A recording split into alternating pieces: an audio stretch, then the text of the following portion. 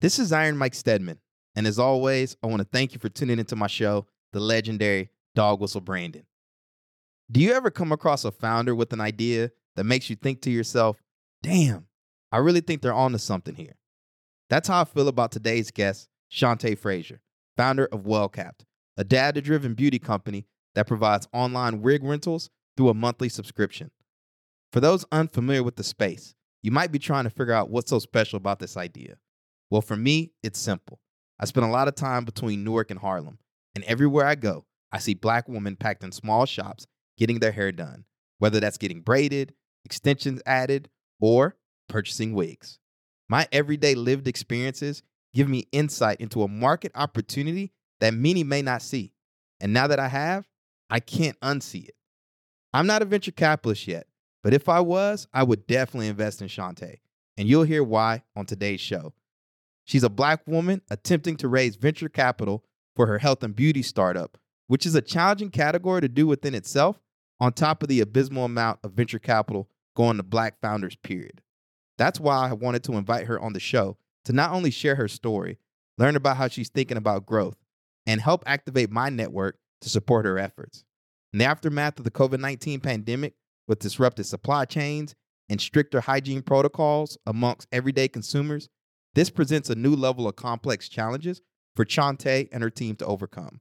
But I'm confident that as long as she continues to weather the storm, she has the potential to build something big. I'm going to help her as best as I can because I'm big on lifting as I climb, and this platform affords me the opportunity to do so by connecting dots that otherwise wouldn't exist. Before we hear from Shante, I got a couple quick updates for you regarding the podcast and Ironbound Media. We're in the midst of a rebrand with my brother from another, Drew O'Brien, founder of Make Cool Shit. Moving forward, Drew will be a recurring co-host of the show as we build out our network of badass designers and creatives to support many of you who listen to us. Over the next few weeks, you'll see some new designs rolling out, a new intro for the show, and some other things. This is me building in public a bit, and I'm excited to have you part of the journey with us. As typical, I've already been talking too long, so let's dive into our interview with Shante. Gunny, take it away. Yo! Saddle up! Lock and load!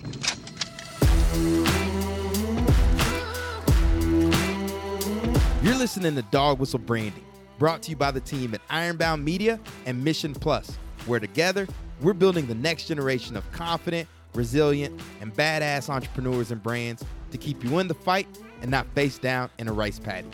I'm your host, Iron Mike Stedman, the godfather of Dog Whistle Branding and founder of Ironbound Media. Before we jump into the show, make sure you subscribe to our newsletter at the link in the show notes, or visit our website, dogwhistlebranding.com, to stay up to date on all things DWB. All right, get out your pen and paper and get ready to build a dog whistle brand.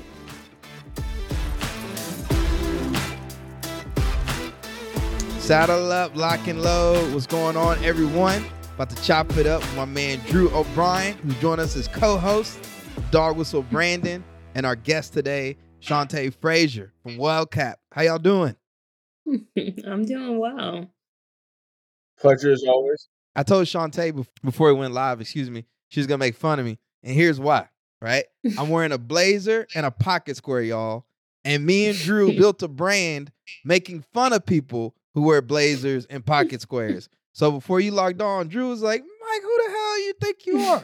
But I'm trying to, we talked about it, man. I'm trying to change my image a little bit. I'm trying to level up, leaving 2023 behind, grown man style. And, just speaking quite frank, right, as a founder of color, one of the things I've noticed is that people often try to dumb down your greatness.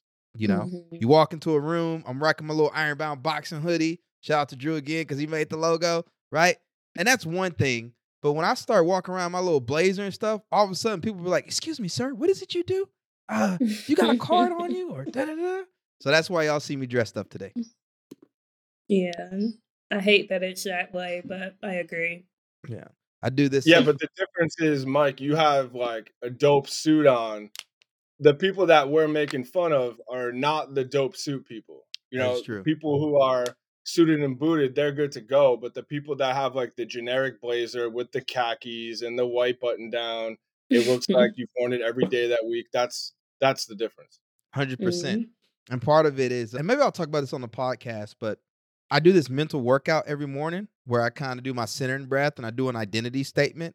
And that's how I work on myself every day. And like trying to bridge that gap between where I am now and where I want to be. And part of that is being well dressed, well groomed, suited and booted, as we like to say, right? And then also accomplish my business goals. So I got business goals in there as well. And these are just little tips of the trade I've picked up over the last few years, because I'm sure Shante is going to talk to us about, man, entrepreneurship is brutal. Everybody be selling it like it's the best thing since sliced bread, but it is hard. It is a grind day in and day out. And I'm excited to hear your story. So without further ado, introduce the people to WellCapped and what you guys are doing in the e-commerce / subscription space, and your big win with Veteran Shark Tank. Yeah, definitely. So I'm Shante Frazier, co-founder of WellCapped, which is the first wig rental subscription company. Prior to WellCapped, I was working at PwC as a senior consultant, and then a little bit later at Wayfair as a senior merchandising manager. Prior to that, I was in the Army National Guard as a military intelligence officer, and that's how I was connected with Veteran Shark Tank. Yeah. What year did you launch WellCapped? In 2021, my aunt gave me the idea. At the time, I was still working at PwC. And then later on in that year, I moved on to Wayfair. They gave me an offer. And I said, okay, I'll stay here for a year so that my RSUs, which are company stock basically, I wait for those to, what's the word I'm looking for? It's been a long day. When they finally I wanted to wait for the 1 year cliff. So you have a 1 year cliff that you have to wait for the company stock to vest. So after that, I left the company and started working on WellCapped full time. I feel like a lot of founders have this origin story of like this epiphany when they came up with their idea, and then they're like, I got to build a business around it. What was that for you?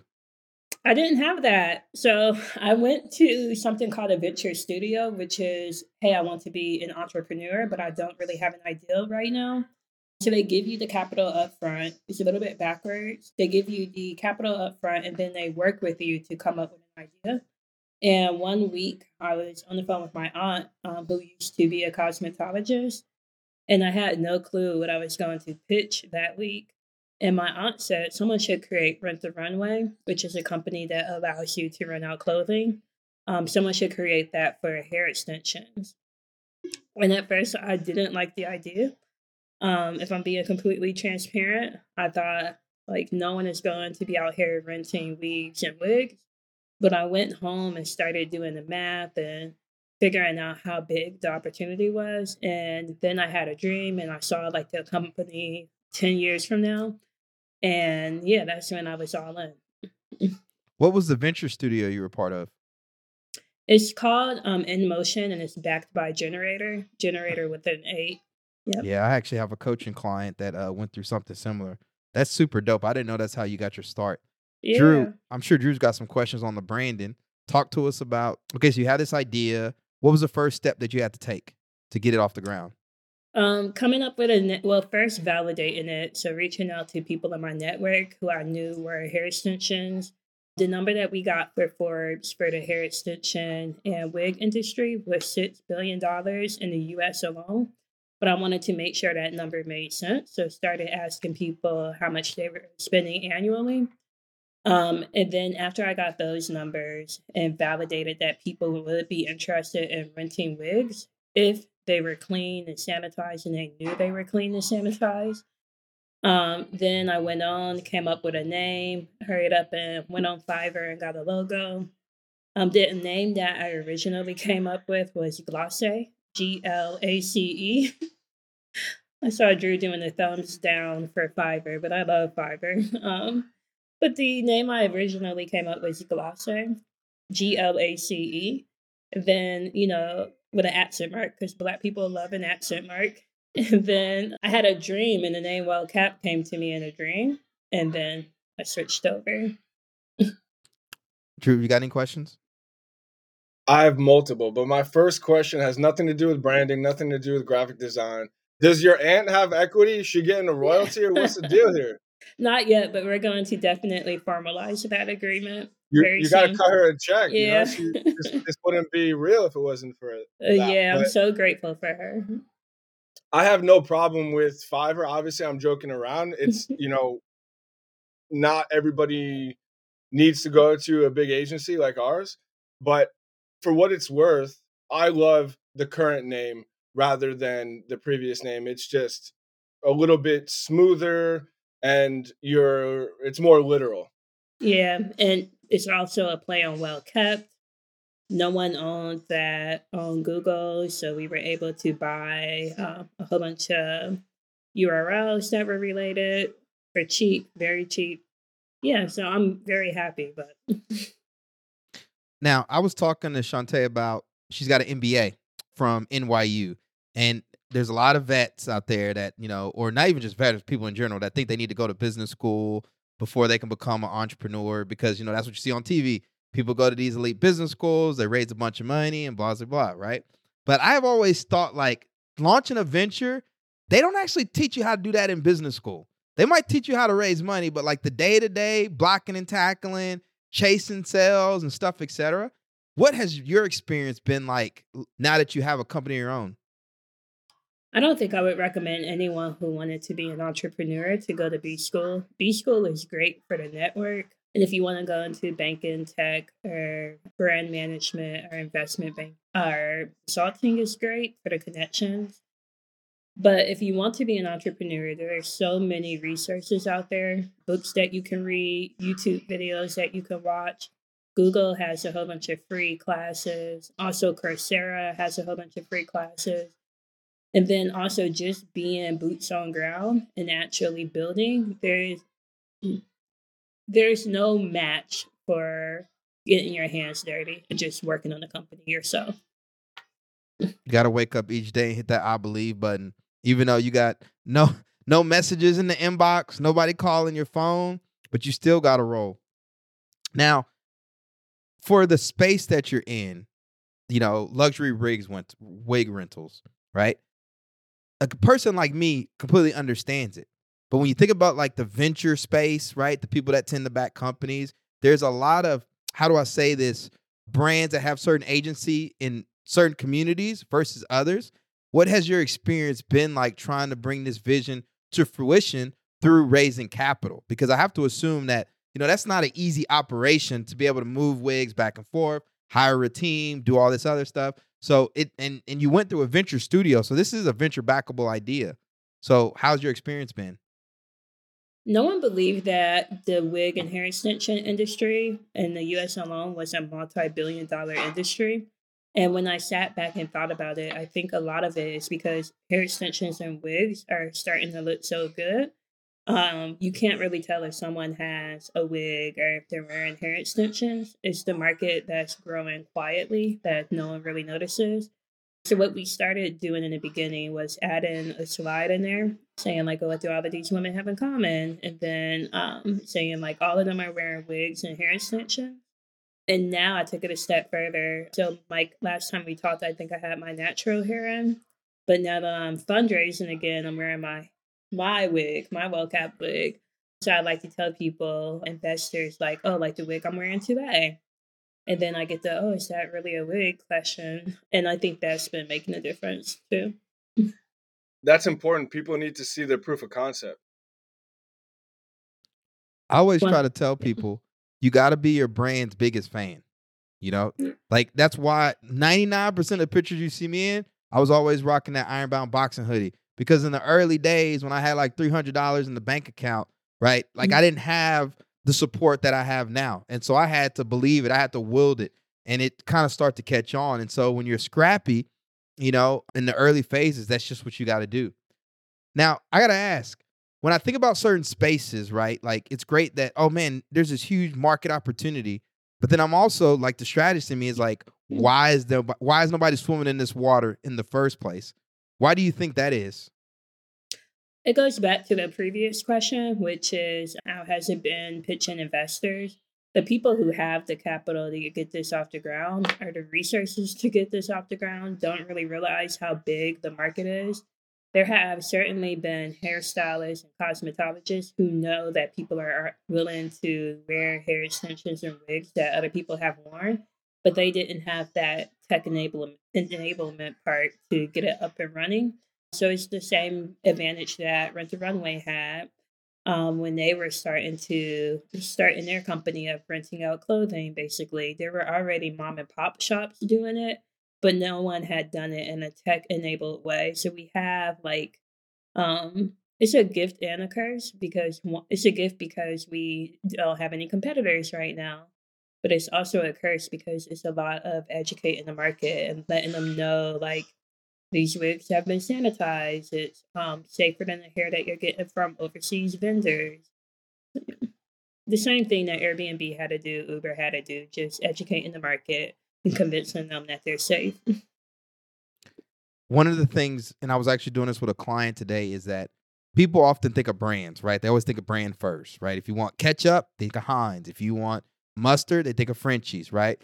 But in reality, people solve problems with categories first. So it's like, hey, my hot dog is bland as hell.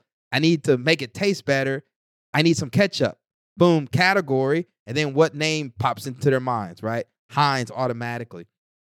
When I think about what you're building, part of why you have to educate people is because they're not used to solving that particular problem through the category that you're establishing about luxury wig rentals. Like it doesn't immediately pop into mind, right? That doesn't mean that they're not solving it in some other way. They're going to their local store, they're ordering. They probably don't do a rental one, but they probably have something permanently that they buy and then they throw it away, or maybe they give it to other family members. But that's where the education that you're talking about is really not even selling the brand. It's selling the category of luxury wig rental and coming up with your point of view, which is saying, hey, we see this golden opportunity. This is what we believe in. Why? Right now, currently, there's people that are doing this in a non-tech enabled way.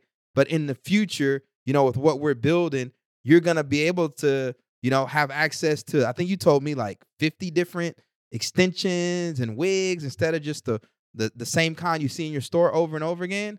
And I think there's the opportunity around educating on the category. That's where the real gold is. 100%. We were talking to an investor today and we told him like we're not only building a company, but we're also building a brand and then also a category. So yeah, when we think about the problem, we're solving to make luxury hair extensions more affordable and accessible. So there's other companies solving for that same problem, but no one's solving in the same way that we're solving it. Drew, what do you got? Since you started the business, I know you said you had no competitors, but has anyone tried to knock you off yet? Has anyone tried to do the same thing that you're doing? Obviously worse than you are, but has that entered your arena yet? Yeah, we had a few people pop up. One woman was a cosmetologist. I won't say the name of the company, but we have a little FAQ video on our page that talks about the sanitization process, and she copied it verbatim. But it made us realize where we needed to build up our moat. So we are working on trademarking the 9-step process that we use for sanitizing the wigs and hair extensions. It's super annoying, but the biggest form of flattery is imitation. Yeah, the pricing model is the same. The name, it was a lot. Even the platform that she used, it was a company based out of Norway that no one knew about, but we were using them at one point. So yeah, it was a lot. Well, here's a good thing, though. Competition is actually not bad, right? We're trained to think of that because we have this kind of scarcity mindset. But one thing people have to realize is when you're creating a category, you actually need the category to win just as much as you need the brand to win, So like, yeah, Uber is the category king of rideshare, but guess what? It also needed Lyft to do well. It needed, what's the other bicycle company, right? All these you basically need to grow the space. And so part of a good brand strategy, I think, too, is just being radically generous, teaching, sharing your stuff. Yeah, you got some of your secret sauce out there. But when everybody thinks a luxury wig rental, they're thinking of the person that's putting out the most thought leadership around it, that's educating the people the most on it, that's giving out the FAQs, and that's how you build that trust and that authority. But again, it's counterintuitive to what we're trained to think, particularly as like first time or even second time founders, right? This is stuff that people start to learn the longer and longer they stay in the game. Yeah, you're absolutely right. One of the best examples I can think of is the electric car. So when Tesla first built out the first model of the vehicle, they made the plan for the batteries public to other car companies because they knew that them as a company could and build the infrastructure, so the charging stations that they needed to make Tesla as widespread as it is today. Yeah, that's actually a good podcast episode we need to talk about, which is open source, because this is what you're seeing with ChatGPT. Took like 5 years to get ChatGPT 1 out, then like 6 months for ChatGPT 2, and then it was like a few months for like to go from like 3 to 4. And that was because of open source when you start having more and more people trying to work on the problem. But that's going to be the separate episode. Now, one thing that we're constantly getting hit up, Shante, is brand awareness. How do we build awareness, right? So how did you get those first few initial customers? And when you were crafting your brand strategy and saying that, hey, this is how we're going to introduce ourselves to the market and start to grow at scale to get the numbers that you need for investment, what did that look like? The first 10 customers came to us. So we got taking a step back. We got really lucky and got to do a TV show on Revolt TV called Bet on Black before we even had a website. So we had people reaching out to us before we were even able to take customers. Then from there, we were able to handpick who we wanted to pilot with because, again, we only had like 5 or maybe 8 wigs at the time. I was paying for them at retail price, and my only thing was proving that the concept would work. And then after that, we went out, purchased a whole bunch of wigs, and then we basically had inventory just sitting. No one was reaching out to us anymore.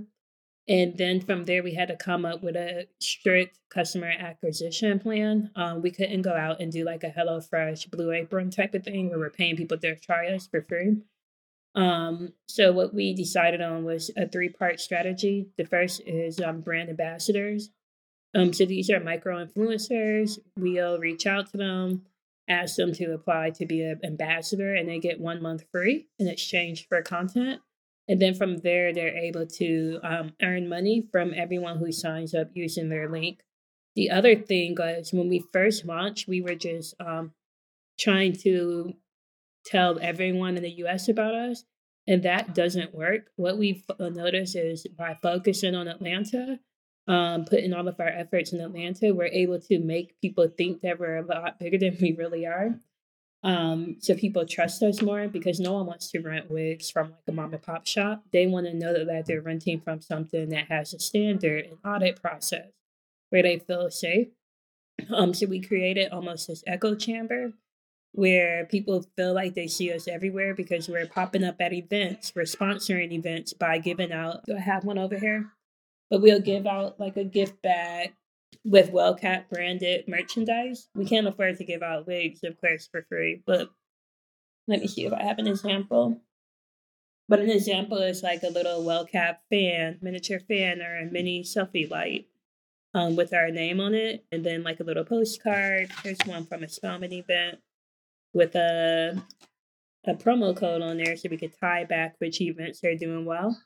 And then from there, people are starting to see our name out there and recognizing the brand more.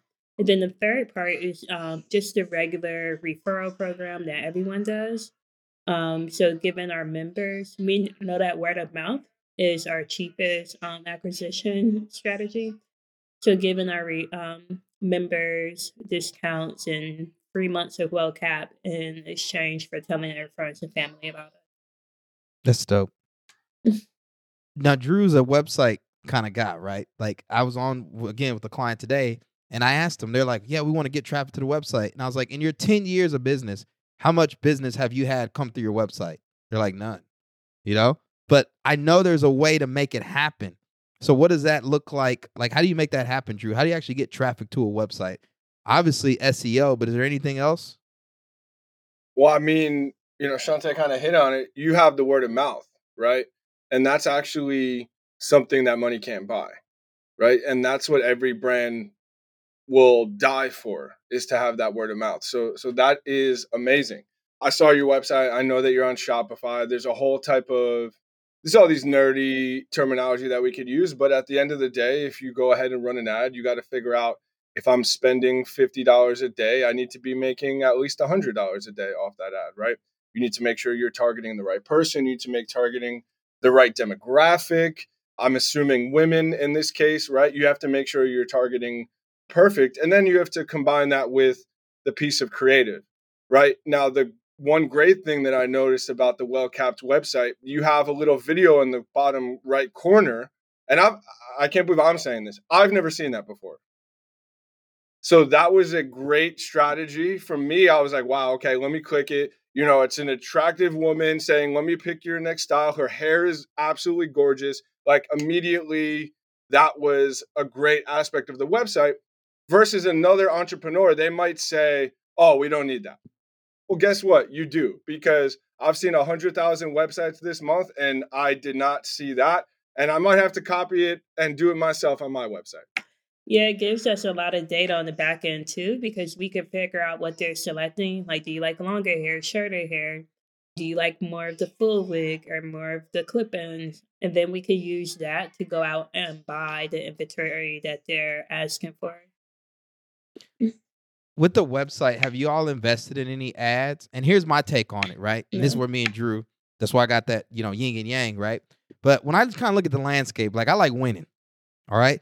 And the people that have buku, venture capital, whatever, they can outspend us in this space, right? And so for certain e-commerce brands, right, we know ads are important, but I'm always wondering of, like, if you don't have the horsepower to back it up at the scale some of these others do, does it make sense to spend all your time spending money on ad or trying to create organic SEO through, like, the content marketing, through the brand activations in Atlanta where your consumer is?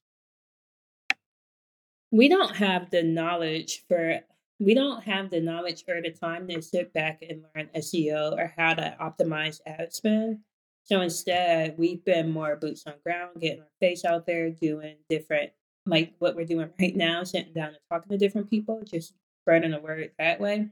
But we do know that there's a lot of value in spending in ads. We love building in Atlanta, so there's a lot of perks to building here. One of those was that we received a grant, a $10,000 grant from the city of Atlanta to invest in ad spend across different social media platforms. And they gave us an agency that would basically um, manage all of that. So we didn't have to touch anything. We provided links to our last photo albums, and then they made the creative for us, and they got the wording together, and then they pushed it out there. We didn't have to do anything, and we saw the returns from that campaign. So we know the power of spending on ads. We just haven't. We have to be scrappy. So we haven't invested in that, but that's one of the reasons why we're raising our pre-seed right now. Talk to us about your raise thus far, right? So we didn't even really get into veteran Shark Tank. Shante went out there and killed it, y'all.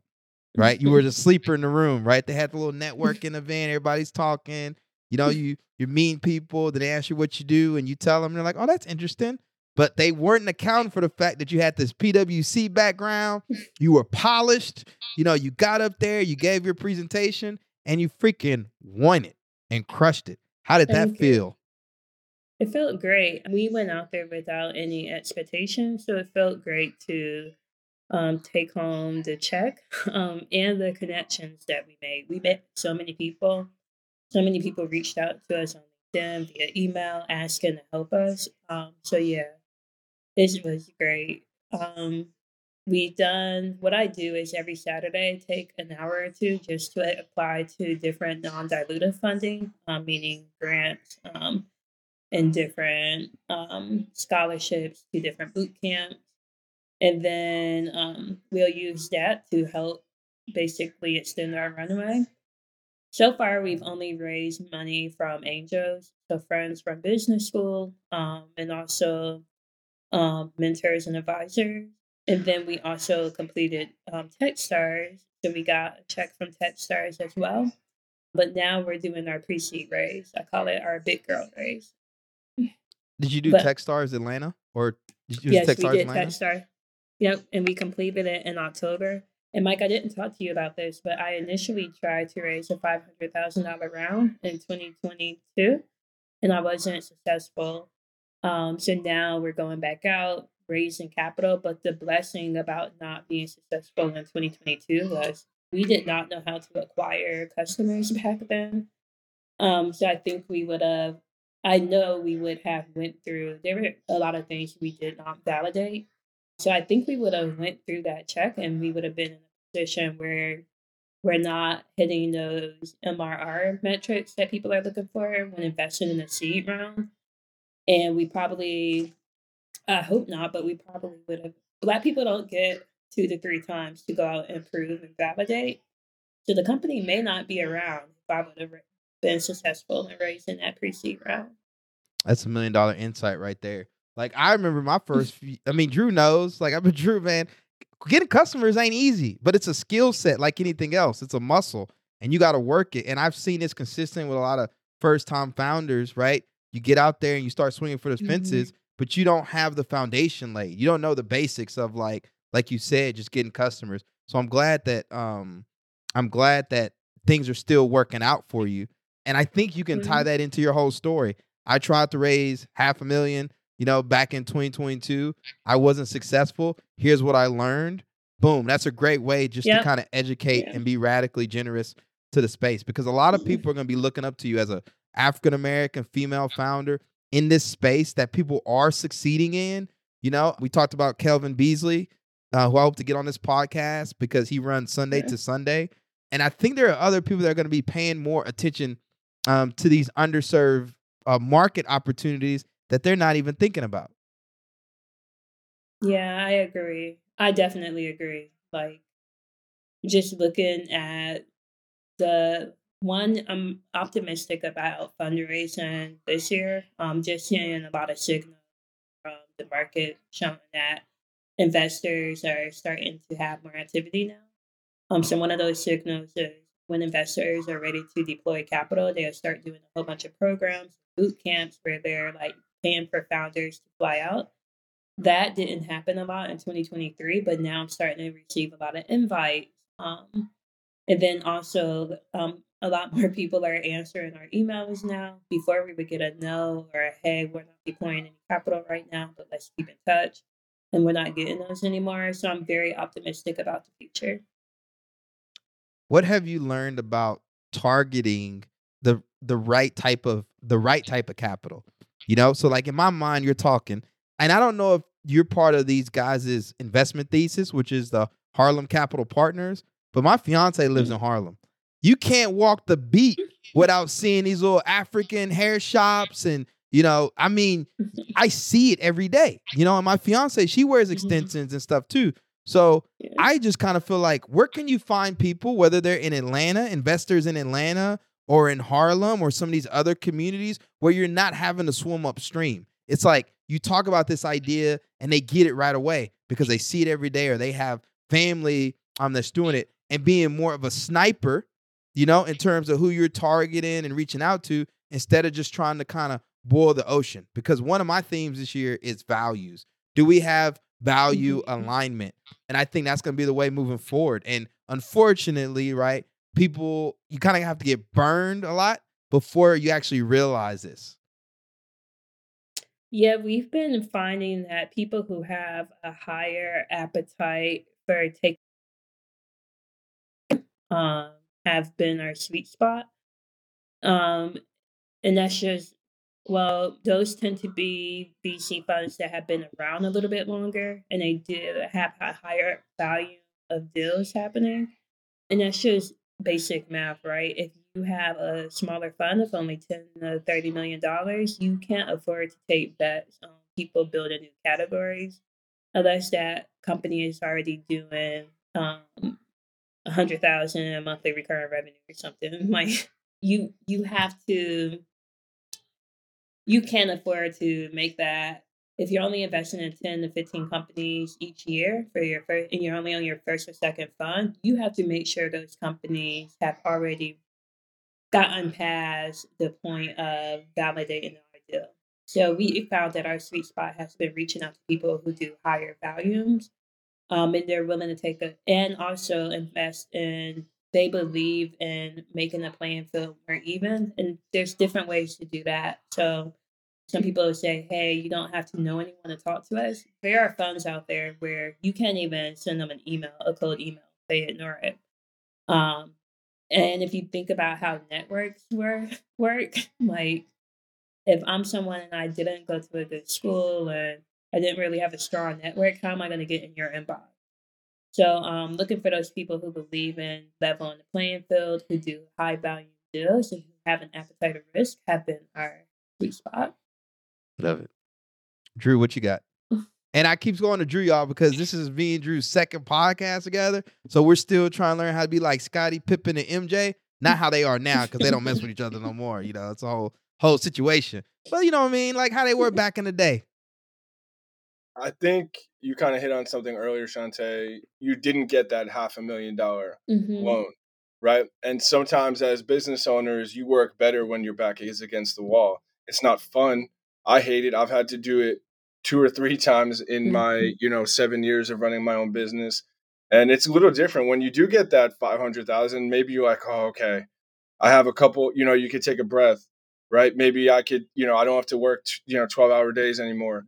But at the end of the day, you still, yes, you got the money, but now you need to go pay them back and then some. So getting that blessing and then finding out how to get that customer, because that's the first question that, the venture capital firm's going to ask you is like, okay, how much is it? What's your cost per customer? What's your MRR? Like you said, they use all the acronyms you could possibly have. But, if you're building it and bootstrapping it, most businesses, that's how the big ones are built. They just don't like to, put it out there. Everybody thinks, okay, go get a loan, run some ads, you'll create a company if you know how to do it right, right? There's about 10,000 other things that you have to handle every day that, play into being an entrepreneur. Exactly. You hit on something else, Drew. So we didn't get that $500,000 investment that we were seeking. But what that taught us was how to be really, really scrappy with nothing. Like, and what it reminds me of is my military days. Back in the day, if you weren't a good runner, what they would make us do was run in a higher altitude during PT.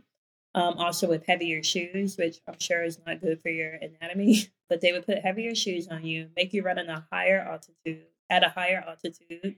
And what that would do is when you were in normal conditions with lightweight shoes, you would fly. And I think that's the same way for founders who have a disadvantage, whether that's a capital disadvantage, a network disadvantage, whatever, a research disadvantage, whatever that may look like. Operating under those conditions, like a bad economic environment, it almost becomes the survival of the fittest. And those who are able to survive, once they do get that capital, because they've been so efficient for so long, they just fly. Have you thought about doing crowdfunding? Yeah, but it's a lot of effort. You have to do a lot of marketing. I think I read somewhere that less than like 2% actually get funded. So I think we're too early for crowdfunding right now. We just don't have the time to put in the work that would get the returns. But eventually, I would love to allow our customers and even some of our friends and families to actually own a part of the company. I think that would be awesome. And then maybe you get like a 3-year discount or something. I'm not sure what it would look like right now, but I would love to do that eventually as we continue to grow the brand. And then my last question for you is, I'm gonna talk about crowdfunding in a minute and why I brought that up. You like you have a cool little team behind you, right? I see the influencer, the little lady, the young woman in the video on your website, right? And then I just kind of see all the people, I guess those micro influencers. Are they part of your team? What does it look like behind the scenes?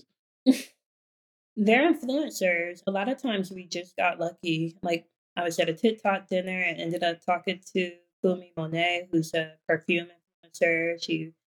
Normally you have to pay a very hefty price to get on her Instagram grid. But me and her ended up vibing, just talking about our personal lives. And she ended up just being one of those people who posts for us for free. We also have people who will do it just because they're our friends. They believe in what we're building. One influencer, she went to Spelman a few years after me. So we just been, honestly, we've been getting really lucky. We have not paid. Actually, that's a lot. We have last month we paid for 5 influencers through a marketing agency, but their content isn't live yet. Other than that, we have not paid for any ambassador influencer. Roger. And the reason I ask these questions, right? See, people think we do this podcast because, everybody's on a podcast and build an audience, yada, yada. No, like my belief, my philosophy in life is lifting as we climb. And Drew and me are working on some behind the scenes about each one, teach one, And so, by you coming on our platform, right, our brains are already spinning on who do we need to connect you with to get you one step further to your goal. I've already connected you with Emmanuel Leia. I'm going to ping him again. Emmanuel, if you listen, you better open that inbox, right? But there are some others. Like I think when we're first starting out, we think we have to go at this alone. But then we built our little ecosystem. So now, like you send me your deck. I got venture investors that I talk to all the time. And I'm saying, hey, can you look at this? Or incubators that you mentioned. You mentioned the venture studio, in motion, right? That's how this all works. We start connecting and supporting each other. I have a woman that is a crowdfunding attorney. She's done some work with Kim Lewis from Curl Mix and some others. So that's why I was asking that question as well. I love So, part of it is like learning your story and then also figuring out ways behind the scenes how we can help you get there. Thank you. I love that. Drew, before I close this out, you got any more questions for Shante? No, not really a question, but just piggybacking off of what you said, right? It's super cliche, and I probably say this once every 2 days, and I hate that I do it, but if this shit was easy, everybody would do it. I say that all the time. Have you read Phil Knight's book, Shoe Dog? Yeah, The Cowards Never Started and The Weak Never Finished. I love that. I'm writing that down right now. I've read it, but you're I love that. I have it on the sticky. I might have to reread it there. The Cowards Never Started. The Cowards Never Started and The Weak Never Finished. And he was in the military too. Yeah. And he worked at PwC. All right, Shante, last question for you, right? I'm a big Jim Collins fan. He talks about big, hairy, audacious goals or BHAGs. What is your BHAG for WellCapped? So when you think about, 2 to 3, maybe even 10 years in the future, it might not even be that long because this is what I forgot to say. There's a wave right now. What's her name from the Honey Pot? Just raised or partnered $380 million. I think that's going to put a lot of tension on Black women. Black women are a growing market. I think it's prime for investment. And so I want you to take advantage of this right now. So go out and raise, but also talk to us about your BHAG. Yeah, so I want us to be the go-to source for all things beauty. So not the mainstream beauty brands, but the smaller tail brands that it's hard to discover just because there's so much noise happening in the beauty space right now. And I would love to be acquired by LVMH. I would love that. That's like a dream acquisition. Well, we got veteran entrepreneurs, military spouses, not even just vets now. We're actually opening the platform. But we got listeners tuning in from all over the country, all over the world. How can they help you accomplish that goal? If you have any LVMH connections, let us know. We've been looking into doing some stuff with Sephora. Also Ulta. I know that's not under the LVMH brand, but also Ulta, if you have any connections there, would love an introduction. And then who else have we been trying to connect with that we haven't been? Mostly those two, Ulta and Sephora. Love it. How can people find you? How can they get a hold of you? My email is shante@wellcapped.com. And then our Instagram is @wellcapped, WellCapped. We're also on LinkedIn. And then we have a TikTok page, but we don't really post as much as we should on there. Love it. Well, I'll be sure to include a link to your websites in the show notes. I'm headed out to the MilVet Startup Conference in about 3 weeks. Those tend to be more, venture-backed SaaS products and whatnot. but it's still a great way to kind of build network and community. And there are going to be some investors there that I definitely think will be interested in what you got going on. So I'm excited to follow your journey. You and I are going to continue to talk and help each other out. So thanks for coming on the show. Drew, anything before I close us out? Yeah, hit me after because I might have that LVMH connection for you. Oh, I definitely will. See, that's what it's about, y'all. Mike, do I have Drew's email? I will. Yeah, I'll make sure you get that. But for everyone out there that's been tuning in, we appreciate you. Until next time, peace, love. Oh, make sure you subscribe to the newsletter first and have a great rest of your week. Dog Whistle Branding is brought to you by the team at Ironbound Media, where we blend strategy, storytelling, and podcasting to transform your brand into a dog whistle for your perfect customer. We believe that audio is the future of publishing, and we're committed to leading the movement. You can learn more by visiting our website, ironboundmedia.com. This series is powered by Mission Plus, a tech platform that helps nonprofit organizations upgrade their websites and leverage technology to deliver their services online. If your organization cares about its mission, then it needs to be built on Mission Plus. You can learn more by visiting missionplus.com.